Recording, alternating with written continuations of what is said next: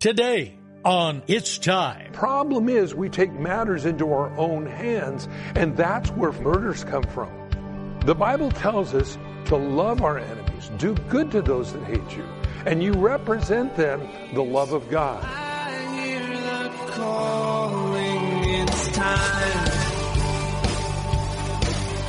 It's time. It's time. Welcome to It's Time, the daily Bible teaching program of Mike Kessler, pastor of the River Christian Fellowship in Twin Falls, Idaho. Today, we're going through the book of Exodus. So turn there in your Bible and follow along with Pastor Mike. It's time these wounds to heal. Over the mountains and over the valleys, I hear the calling, it's time. Good morning to everyone. If you have your Bible, I'd like to invite you to open them to the book of Exodus chapter 23. Believe it or not, in the Bible, in Exodus 23, there is the Christmas story. We find, in fact, Jesus said, search the scriptures. In them you think you have eternal life, but they are which testify of me. So I always like to look for Jesus on every page of the Old Testament. This is why I believe it's so important that we know what the Old Testament says so we better understand the New. If you have your Bibles again, Exodus chapter 23. And with that, let's pray. Father, we come to you in Jesus' name, and we just ask you now that you would come and fill this place with your glory, with your heart, and Lord, with your spirit of understanding, so we would understand more of who you are, and we'll know more of who we are once we do that. And so we ask you now that your Holy Spirit would rest on us and keep us, God. Cause us to remember these things. In Jesus' name, amen. You know, as we look at this time of year, oftentimes on To Every Man an Answer, I'll get the question, well, where in the Bible does it say we're supposed to celebrate Christmas? Well, I don't know, but you know, it's the day that the world recognizes that Jesus came. And you know, I want to take every opportunity, and what a blessing it is to be able to go in some of the stores and you hear glory to the newborn King over the loudspeakers. And I wonder how many people really understand what Christmas really is about. I believe that's why we're all still here. Well, as we look in the Old Testament, God lays out for man what is God's acceptable pattern. Now, people have often asked, why is that important today? When you stop to realize your eternal position in the kingdom of God. Jesus said you will rule and reign with him someday on this earth during the millennial reign of Christ, when Jesus sits on the throne from Jerusalem, Israel, for 1,000 years and judges the nations. The Bible says you're going to be the administrators of his righteousness. Now, I always like to know a little bit more about what my position is. I always like to find myself in Scripture whenever I read. And so to understand then what God's laws are. How is God going to judge the world someday? I think it's a fair question.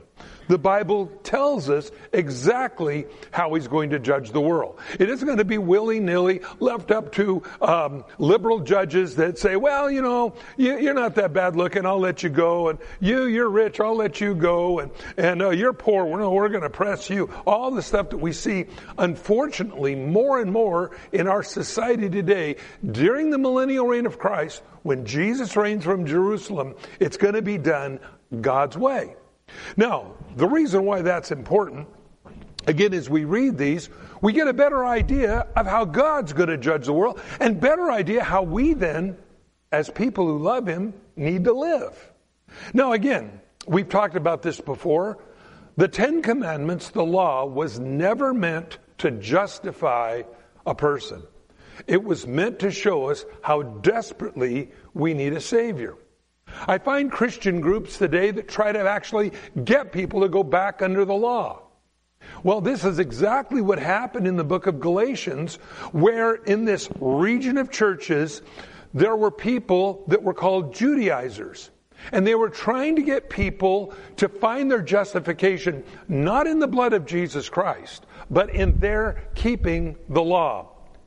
Exodus chapter 20, 3 chapters back, as we read the Ten Commandments, if you read after God gives the Ten Commandments in the audible hearing of all the people of Israel at the base of Mount Sinai, he said, "This is a test." Never says this was meant to justify man. This was a test if you truly love God. Well, as we look at this today, you're going to see more and more what God's standard is. Now, this is why this is important. What you believe is how you live your life. It's inevitable. The two go hand in hand.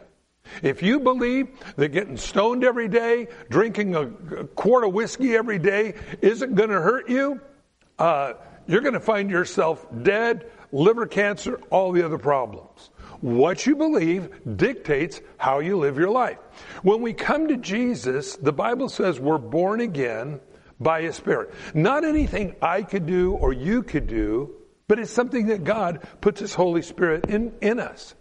But I know this, that as God does that, He wants, again, us to grow in Him, be more like Him. And again, I believe as we read these things today, we're going to see more and more of how that works.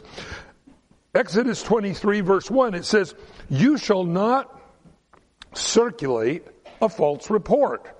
Do not put your hand with the wicked to be an unrighteous witness." So be careful of the company you keep. And he said, be careful that you don't do that. You know, we have a society today that just loves to follow the crowd. As it says here, "You shall not follow a crowd to do evil, nor shall you testify in a dispute as so to turn aside after many to pervert justice." You're not to follow the crowd. Wow. That's what I hear from Hollywood. Hollywood says, man, you want to be in the in set. You want to be in the in crowd. No, I don't. And by the way, moms and dads, be sure to encourage your children not to go along with the mindset of today. Because the mindset of today is following a path of destruction. And I think we all see that. The Bible says that the way that seems right into a man, but in the end, there's destruction. And we see that in our society. You know, we go back, some of you that are a little bit older, back to the late 60s, early 70s, and, you know, the motto was, do your own thing. Well, you know, doing your own thing has led us to the complete, I think, falling apart of our society today. We see it globally, all over the world. Because, again, there's a way that seems right to a man, but that's not God's way. So he says, watch out. Stay out of crowds that are going the wrong way. Do you know it was that way from the beginning? Eve eats of the tree and Adam goes, I'll follow you. So, I mean, man's been doing this ever since the beginning. Why is that? Well, because I believe that internal guidance system doesn't work right. That's why I believe Jesus said in John 3, you must be born again. Now, what does that mean? What's being born again mean? I'm glad you asked that. Nicodemus asked the same question. He said, what do I got to do? Get back in my mom? How's this work? He goes, no. Just as you had a natural birth, being born of the water, you need to be born of the Spirit. There's going to be a day in your life where you turned your life over to Christ. Now, you might not remember the month or the year, but you will remember that day when you said, okay, Lord, I'm going to follow you. I'm going to do it your way. So much different. So he says, don't follow the crowd. Again, be careful of that because it implies here that crowds are goofy. So again, we call them different names. Lynch mobs, following the ruckus. Be careful of that. You shall not show partiality to a poor man in his dispute. If you meet your enemy, ox, or his donkey that's gone astray, you shall surely bring it back to him again. Wow. Now let's look at this for a minute. He says, you can't show partiality to a poor person any more than you would to a rich person. What you want here is justice. And if you see your neighbor's car rolling down the street, it says you need to go help him bring it back. It says, notice, if you like to underline things in your Bible, your enemy. Enemy? His donkey's loose? Good. I hope somebody hits it and eats it. That's not what God says to do. Jesus said, do good to your enemies. God, seeing that, will reward you. You see, the problem is we take matters into our own hands, and that's where fightings and disputes and murders come from. The Bible tells us to love our enemies, do good to those that hate you, and you represent them the love of God. You know, back again, I always go back to the early 60s or maybe the late 60s, early 70s. And what the world was looking for was love. But their love was so conditional. I use this line so many times, but it's so true. The Beatles said all you need is love, and then they broke up and sued each other. Is that the kind of love now that we need? No. There is the idea that we need love, but we need God's love. And God's love is different than worldly love. Worldly love is conditional. I love you if. God's love is I love you, period. And that's what God is conveying to his followers. That it isn't I love you if you're nice to me, but God says be nice to your enemies. Well, that goes against everything I am. God, be nice to them. Yeah, I'll get even with them. Well, what does the Bible here say? If you see your enemy's ox or donkey going astray, you should surely bring it back to him. You know what that does to a person that views you as an enemy and you're blessing him with kindness? Changes their heart, melts their heart, changes their perspective of even humanity. And when we represent Christ and we show the love of God in doing that, because that is not within normal human beings to do that. We render evil for evil, don't we, generally speaking? And all of our movies that we see.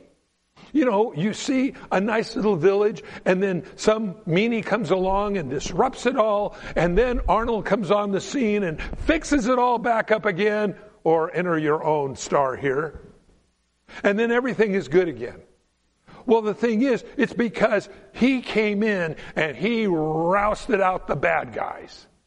See, the Bible here tells us we are not following the world. We do it differently. We render good for good. Friends, that is not within our nature. Our nature says, you be mean to me, I'll be mean to you. But God says, you're going to live by a different standard now, recognizing that God sees it all. Now we remember again the man that went from Jerusalem down to Jericho. He fell among thieves and they robbed him. He was a Samaritan. Nobody had anything to do with Samaritans in those days. They were half-breeds. And yet the man put him on his own beast, bandaged him up as they had really beat him up. Not only did they rob him, but they wounded him. And he brought him to a village, the inn, and told the innkeeper, I'll come back and whatever bill he runs up, I'll pay for. See, that shows what a real neighbor and what somebody that really loves somebody is like. So he says, if you see the donkey of one who hates you lying under its burden, and you would refrain from helping it, you shall surely help him with it. You know, God says all of his creation is worthy of our attention. In fact, as we read on here in a minute, we're going to get up to the Sabbath. And we're going to talk about that a little bit and what its purpose is. But what's really amazing about it, God cares about his animals. He does. I think that's really interesting that we, again, should care about everything that God has made on this earth. That's why I don't believe that Christians should be throwing cups out the window and different things. I'm not saying being green, but I'm saying we need to have a mindful, as God told Adam, tend the garden, take care of my creation. That's what we're to do as well. Now again, because it represents what we are. So he says, if you see that happen, you can get involved and help it. You shall not pervert just judgment of your poor in this dispute. Keep yourselves far from a false manner. Do not kill the innocent with the righteous, for I will not justify the wicked. I don't know who's right here. I don't know who's wrong here. Away with both of you. God says, don't do that. You know, God says, hey, you keep justice what's right. And he says, and you shall take no bribe, for a bribe blinds the discerning and perverts the words of the righteous. Haven't you seen bribes going rampant today? You know, I don't know whether you want to get vaccinated or you don't. I don't want to start a riot here. But I think it's interesting that almost all your news broadcasts that are telling you to get the vaccine are sponsored by Pfizer, who makes the vaccine. It's called conflict of interest. Why is that? Well, you see, bribes come in many different packages, in many different forms. Now, it may not be somebody slipping you a $20 bill for whatever it might be, or $1,000 or $500,000, or depends on what rank in the political world you're in, could be billions. But the thing is that anything can be that way. Well, I'll scratch your back if you'll scratch mine. Well, we got to be careful of that. Because in the scratching of backs, we can pervert what is right.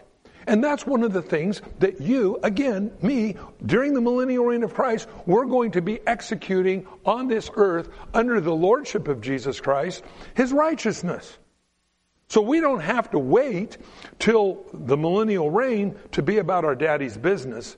We want to be careful of bribes. We want to be careful of the in crowd, of whatever they're doing. We want to be careful of circulating false rumors. We want to have an eye to help those, even our enemies that don't like us. And we want to be able to provide that we do care about what God has given us. He also says, you shall not oppress a stranger, for you know the heart of the stranger. Literally, the heart means the whole being of the person, because you were once strangers in the land of Egypt. How would you want to be treated if you were a stranger in a strange land? Then we want to do that for them. Now, he goes into this rest thing. And you know, you're designed by God to take a rest. I know a lot of us don't want to think that. We just think, well, I'm just a machine, you know. Listen, you need rest. God designed you that way. He designed the world that way. So he says, notice, 6 years you shall sow your land and gather its produce. But in the 7th year you shall let it rest and let it lay fallow, that the poor of your people may eat, and when they leave, the beasts of the field may eat. In like manner you shall do with your vineyard and your olive grove. Now he goes on and he says this, 6 days you shall do your work, and on the 7th you shall rest, that your ox and your donkey may rest. Whoa, wait a minute, hold on just a minute. Now we find that God extends this day of rest even to your animals. Now, why does God have to do this? Friends, I don't know why God made it a law in the first place in the Ten Commandments. But Jesus said that the Sabbath was not made for God, it was made for you. Now understand that. That's really important, because you get all these different people talk about keeping the Sabbath. There is a day, I believe, a week that we should take a rest. Not do things for gain, but just enjoy what God has given you. The world has a phrase for it, stop and smell the roses, but it's really weird that God literally had to make it a law, hold a gun to our heads and say, look, you're going to take a day off whether you want to or not. Oh, gee, I think about that. Remember when you were a kid, your mother would come in and say, it's time for you to take a nap? Remember that? They would make you take a nap. I don't want to take a nap. And I talked to a friend yesterday. He said, I used to run and hide when I knew my mom was going to come and make me take a nap. Now, as I'm older, Mom, please make me take a nap. You know, it'd be a great idea, don't you think? Your mom calls you, say, honey, it's time to go take your nap. Oh, thank you, Mom. Thank you for loving me. And you just go and lose the world for a couple hours or a couple of minutes or whatever it might be. God held the people of Israel saying, you're not like everybody else. Now, it's interesting here because, again, I always share that the Ten Commandments is the greatest statement of human psyche in the world. You go to college, you study Jung, Freud, all these other philosophers and ideas and all these things. But the Bible is the best on observation of man and what's wrong with man. And the Ten Commandments reveal that. And it tells us in the Ten Commandments that man basically will worship anything. Thou shalt not have any other gods before me. What do people in our world today worship? They worship their careers, their cars, their spouses, their accomplishments, all these different things. Tells me that people by nature are idolatrous. Thou shalt not steal. Why does the Bible say that? Because by nature we like to steal. When no lock is no lock, when no one's around kind of idea. Well, that's what the problem is. The Bible says 6 days you'll work and on the 7th you'll rest. Tells me two things. One, man can be lazy, not work any days of the week, or be a workaholic, keeping that old nose to the grindstone and miss life. You see, it's scary when you stop to think how finely balanced we must be to be complete individuals. And I believe that, again, this is why I saw a thing last night. It said, if you're rich, live on the French. It says, if you're rich, live on the French Riviera. If you're famous, live in Hollywood. If you're truly blessed, you'll live where you are. I thought about that. I go, yeah, that's true. Because really, that's what the problem is. We're on a quest for what we don't even know what we're looking for. So the Bible tells us this is what you need. And when we take that rest, when we step back and see the trees in the forest, I believe it changes our perspective. And you need that change in your... It isn't a law that, well, but God says you're going to be blessed. Now, this is another thing. We can violate everything in God's Word.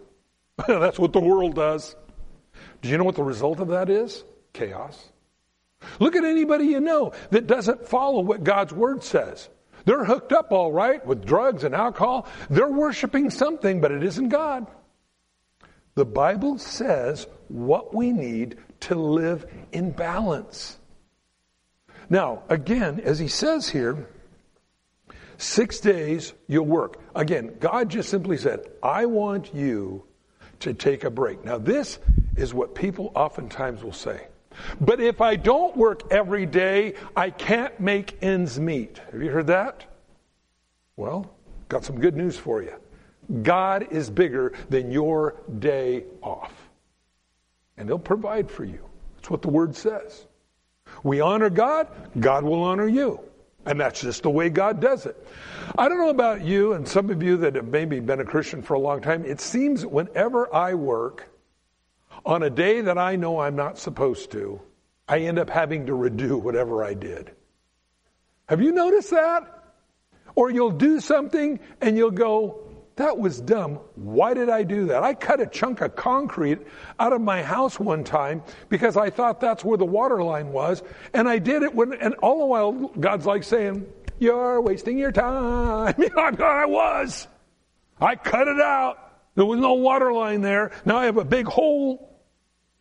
And it was just been better off to just wait, sit back, let God show me, hey, that's not where the water line is, because if you look at the way the pipes go, you would see it goes this way, not that way. I've done that. You'll do something and you think you're going to get ahead, and instead you get farther behind. Now, again, those who God is the Lord, He doesn't withhold any good thing from you. That's what the Bible says. It isn't health, wealth doctrine. It's a principle of God. That if you make God your Lord, what you serve, the Bible says He'll add all your needs according to his righteousness. That's what you need. Now, if I think I'm going to make the difference up by working an extra day and not just obeying what God says, I'm going to be imbalanced. You know, I've talked to people that have, and by the way, if you don't give your body a day off, friends, it will take it. Thanks for joining us on It's Time, as Pastor Mike teaches verse by verse through the Bible. If you've missed a program or would like to catch up, you can do so by getting it from the It's Time podcast in the iTunes Store, or by downloading it from the It's Time website at theriverchristianfellowship.com. On behalf of Pastor Mike and the rest of us here at the River Christian Fellowship, thanks for listening, and tune in next time for It's Time.